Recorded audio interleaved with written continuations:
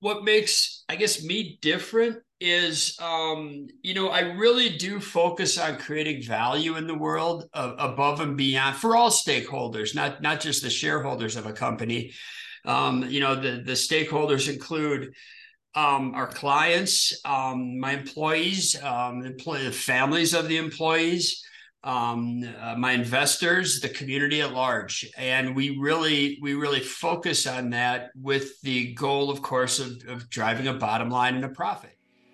Welcome to the No Excuse Pro Podcast, your weekly dose of motivation and actionable advice. If you're a realtor, financial planner, business owner, or anyone who's tired of making excuses and ready to take your success to the next level, you've come to the right place. Join your host, Kevin Brierton, each week as he chats with industry leaders who are going beyond the excuses to achieve their goals. So no excuses accepted. Let's get started.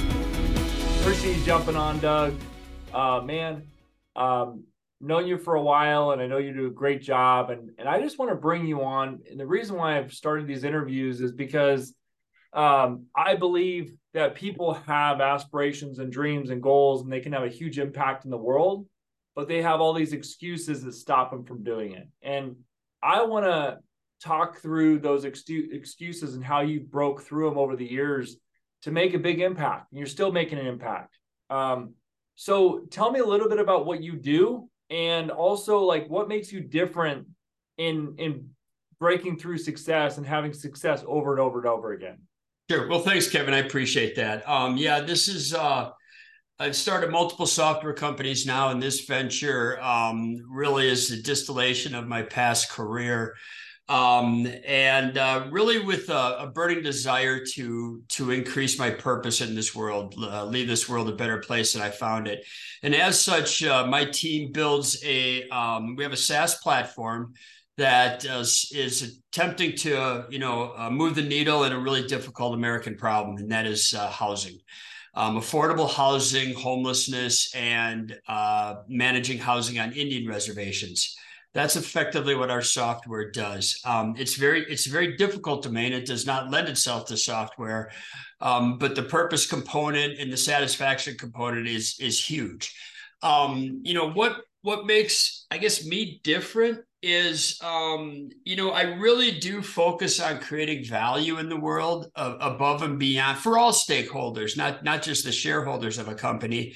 The stakeholders include our clients, my employees, the families of the employees, my investors, the community at large, and we really focus on that with the goal, of course, of driving a bottom line and a profit.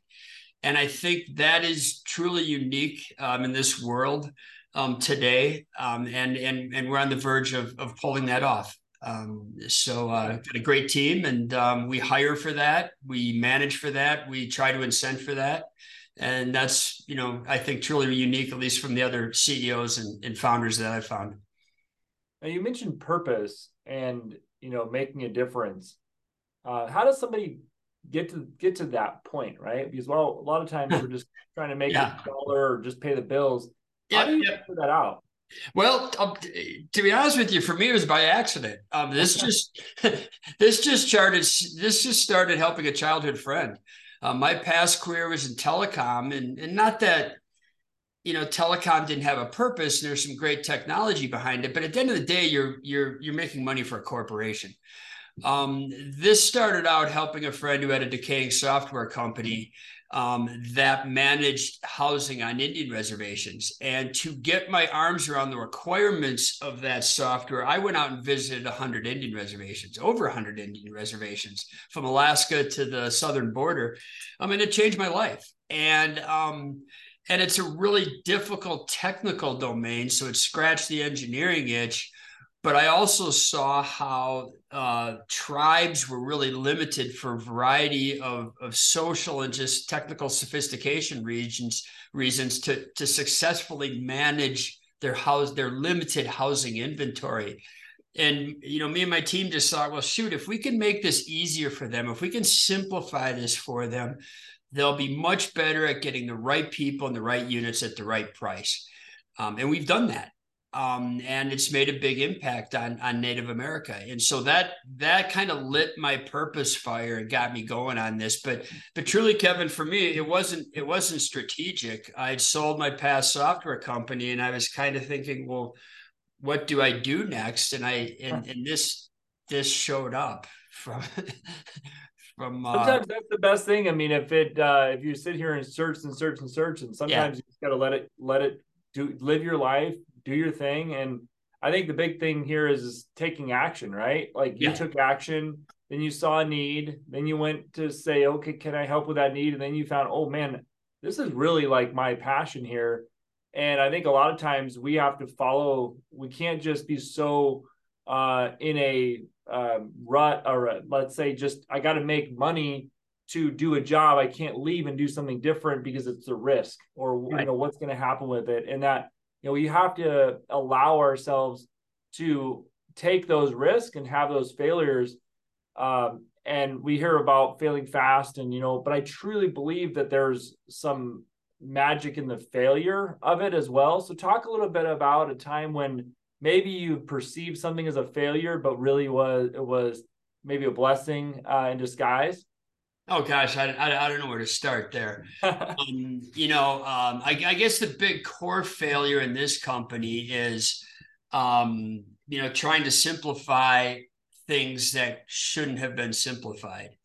Trying to automate things that really can't be automated in this world of managing poor people. Now, that was a huge technical mistake. It cost us, millions of dollars and a lot of engineering cycles. But from that, it really helped us distill the problem, and at the end of the day, create a much better, product. And what it really taught us is that you gotta deal with the world as you find it, not as how you want it to be. And complaining isn't a strategy. You've got to look at hard reality and say, we made a big mistake. We built this product that we thought, we took the appropriate shortcuts and made the right decision to architect it. And we decided, man, everything down to the whole technical stack has to be redone. Wow. And we swallowed that pill, but now we're in a position where we're the only game in town. We're the only people with a modern application in this space. And if we would have kept on the path that really all the other software vendors were, we wouldn't be here right now. But it was that really big failure that we had to admit to ourselves, we were wrong. We were just flat out wrong. We can't get from point A to point B with this stack. So we tore it apart and started over. And that's just one of many. I could get into personnel issues. I could get into financing issues. I could get into bootstrapping issues. Me too. Well, you mentioned we have to, work with the world as we find it, not how we want it. Tell me a little bit more about that. Well, it's everything about being a founder. The chaos theory is real. Entropy is real. There is so much unpredictable things in the future that you've got to deal with reality. And if you ignore reality, it will catch up with you. And so to deal with that, we try to make the best decisions possible and create an environment for that, so that we have guardrails around those decisions, and so that we're making good ultimate choices. But at the end of the day, those choices have to be firmly rooted in foundational principles and values. And those values have to be written down, communicated to people, kind of like the commander's intent in military terms. Everybody has to know where we're going, and then they then make accurate decisions as well, knowing what that intent is, so that I don't have to be involved in all the decisions. My leaders have, a lot of autonomy to succeed and fail. But it really is, with the commander's intent, dealing with reality as the world sees it, you can stick handle through all the changes that occur throughout the course of business. And to be honest with you, when you take a body blow like COVID, I don't know if we would have made it if it was just me at the helm and we didn't have those values articulated and spoken, to the team, because a lot of people were making a lot of big decisions. And I mean, we're here, we're in a better place than we've ever been, but a lot of companies aren't. I mean, COVID changed everything, but our principles and values and our clients who we were serving, that didn't change. So that's kind of, we can complain about COVID, and I can complain about deaths in our family, and I can complain about, engineers who failed working remotely, but that's reality. You deal with it and you move on. Complaining gets you nowhere. It doesn't even make you feel good after a while. Well, you got to surround yourself with good people, and that's why, I wanted to have you on here and, just talk a little bit. And this has been some good information already. I know we don't have too much time together this morning, but I really value it. And I want to ask you, so right now your software serves the Native American lands around the United States, and it's around housing and optimizing, from what I understand, the financial piece of it. Yep. So tell me just a little bit of that, which you've already gone over. And then what do you see as the next growth factor for the business? What are you trying to get into? What's your goal over the next year or two?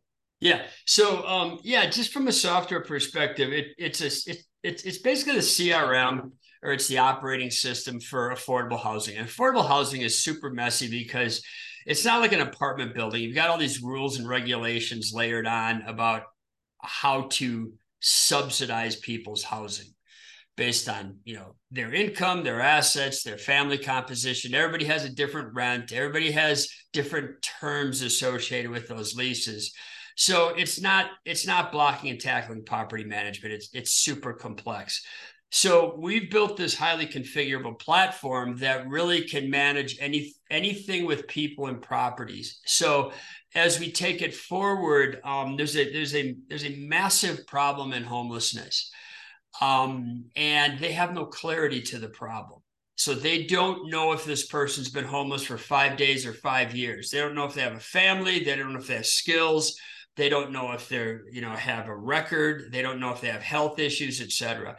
Well, our goal is to take what we've done really for Native America, inject that into the homeless problem, and bring clarity to that so that they can stop the rapid growth of homelessness, and then provide the services to those people so they can break out of that cycle of homelessness. Right now, there's really no incentive that's working to get people out of homelessness and provide success for the agencies, because nobody knows what's going on. And they're just throwing money at it. And to be honest with you, it's farming homelessness, because all the incentives are to make homelessness more comfortable and create wealth for the organizations, because they don't know what's going on. It's not intentional. These aren't bad people. So they're just throwing money at it? Yeah, because they think it's a money problem. They think it's a resource problem. And I'm not arguing that it isn't. What I'm saying is you don't know. You don't know if you have lack of, just physical shelter or lack of resources, because you don't know why these people are homeless. Yeah. So once you carve that out, once you take the severely mentally ill and handle them, once you deal with this, get the bad actors out of the system that use homelessness as a source of economic gain, strip that out into your true homeless population, then create facilities for them so that they can heal and get better and then come out. Homelessness shouldn't be a lifetime thing, but they don't have the tools to deal with that. They're trying to do it on spreadsheets and QuickBooks, and it just doesn't work. The problem's too complex for that. Well, we think with the work we've done in Native America, and now the work that we're doing in public housing, America at large, we can make a huge difference in a metropolitan area once they agree with that premise. Right now, they're still at the premise of we just need more money, we just need more doors. that's part of the solution. But I think the, first principle solution is know what you're dealing with. And that's where we really want to take this. And then we could leverage our platform into rehab centers, nursing homes, any elder care facility that again provides non-traditional apartment-based rent housing, et cetera, for safe shelter. That's awesome, man. Well, I appreciate that's a great service you're providing. And I think the challenge, a lot of times with government agencies is they have a budget and it's like, well, I'm going to spend every last dollar of that budget. Well, when the business is trying to leave a profit. So it's almost like two conflicting problems. It if is. You can expose the issue is not just spending the money, but you really want to help people you're connecting the dots between, exposing the problems. Maybe some people don't want that problem to be exposed because then they'll but who knows, so you're doing a great job. And I think it's an awesome service. I want to you've had a formula, I believe, in a pattern of success over your life. Take a few minutes and talk about, do you think there's a pattern or formula to becoming successful and having no excuses around success? There's probably 1,000 formulas. And I think, really, a core to it is just working on yourself, having a growth mindset, being a sponge for information. Now, with that, as you said to start this call, you've got to take action. You've got to get in the game. You've got to play the game before you're ready to play so that you learn. And through continual learning, short iteration loops so you can readjust, and really, just handling failure as it should be, as a learning lesson, you're going to be successful. You need to put a lot of thought into where you're going, and then you can make the proper decisions. But if you don't know what you want, you're going to spin in stuff that does not provide satisfaction. Now, it may appear on the surface that I've had all this success, but man, 10 years ago, I'm a different guy. And this is after selling a software company, after going through a divorce. I didn't feel like much of a success, but that background allowed me to push through and now start another company that, looks like it has some nice success in its future. But I don't know if that's an algorithm or a formula. It's more, I guess, a sense of core guiding principles that I keep refining and building and trying to, find my weak spots and surrounding myself with great mentors that, have been there and can help guide me.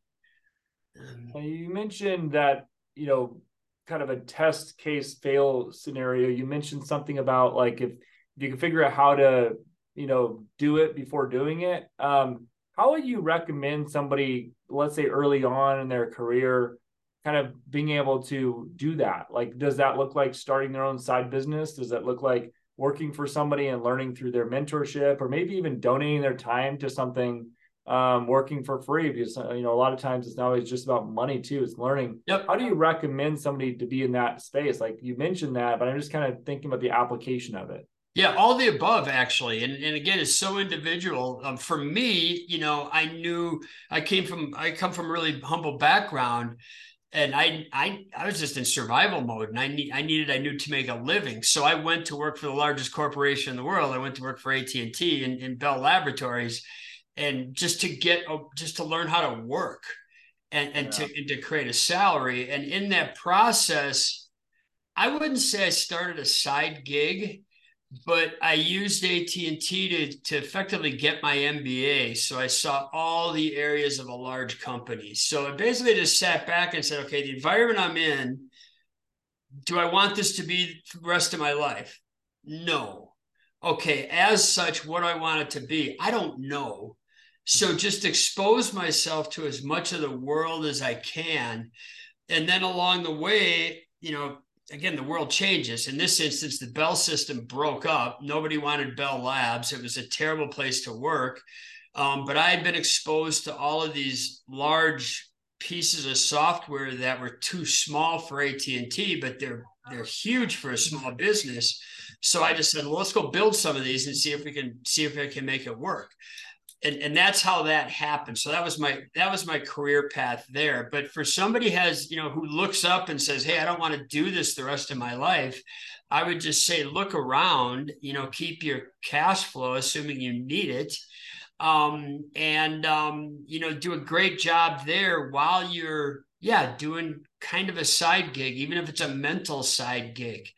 And talk to people that have succeeded and failed in that space, see if you like it, and then eventually, go, put skin in the game and go.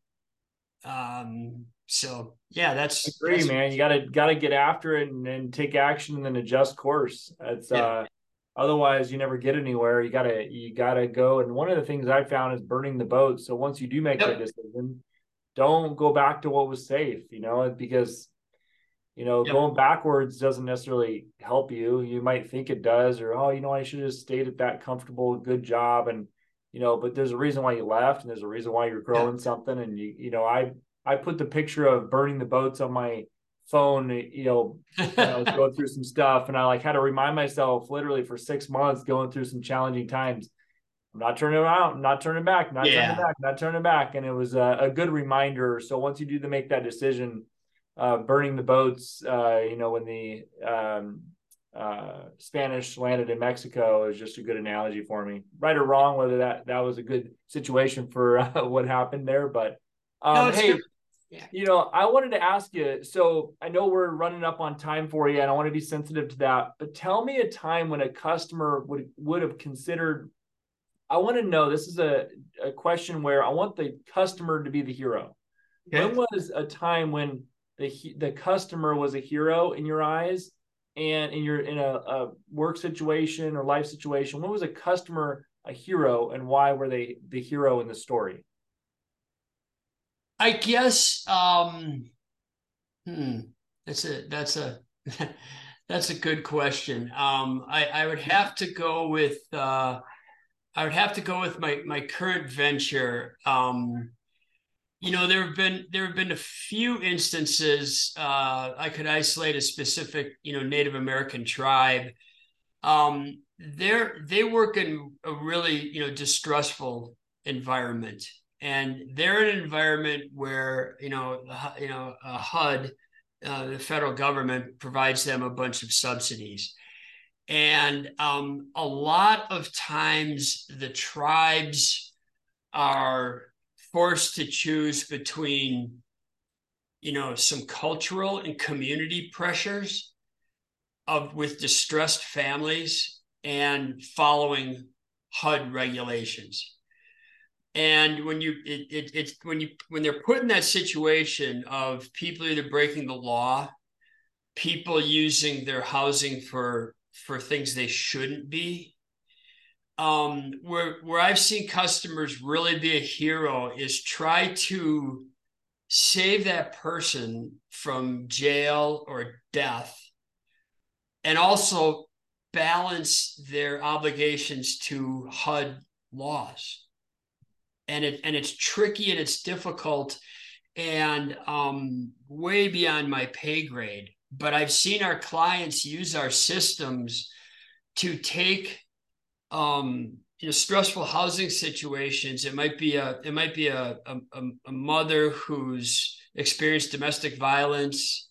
Dad left the house, got thrown out of the house, died, ended up in jail, whatever. They were removed from the situation. She's financially destitute. She's got 2 kids to feed, and she's got very little skills. And I've seen the housing department take that person as a specific case, ensure their success, put them on payment plans, don't evict them, keep them in housing. And I've seen them come through the back end of that. Wow. While at the same time, you've got a federal agency that comes in and audits you and says, you can't do this based on Section 8, Paragraph 4 of this housing code. You broke the rules. And so in those instances, I see that, they're my hero. They're social workers and CPAs and project managers. And it's kind of fun to see. And I just love working with people like that can get creative to keep the end goal in mind of providing safe and affordable shelter, which I think is lost in a lot of urban America with the HUD agencies and public housing authorities. So I think if some of that could filter into urban America, it'd be a better place. That's awesome. Well, you're doing a great job. Last question. What do you want on your resume in the next 2 years? That's a pretty short time frame. I would like to take this, and what I'm doing is bigger than me, Kevin. I've got let's call it a 40 to 50 person company. I'm going to take this to the level where the technology proves the business case. And then in the next 2 years, I'd like to partner with an entity that has much more resources than me that can really make a significant impact in U.S. affordable housing. I would like that to be on my resume, along with the just amazing team. I've got a highly functional software team that I've never seen before. And I mean, that would be showcased on my resume. As well as bragging about my wife and my current family situation and how I've turned that around, is a real highlight on my personal resume. That's awesome, man. And that's where it's got to start. I just ran over here, dropped my daughter off from school before our little talk. And tell me, let's have you say the name of your company. It's Konzo Software. That's awesome. Yep. Well, Konzo Software is doing some great things, and I'm excited to continue to hear more of it. I know you have a meeting, so I'll be sensitive to that time. So really appreciate you jumping on. It means a lot to me. There were some really big nuggets. I'm going to be going back over this, and then we'll be, getting this out. I want to say thank you, though. I really, really appreciate it. Any last words or anything else you want to share? Yeah, just thank you, Kevin. I appreciate all you do and your kindness, and it's an honor to spend time with you. Sounds good, man. Well, we'll see you soon. Hopefully get down here to Arizona, get the warmer weather soon. All right. Yeah. All right, man.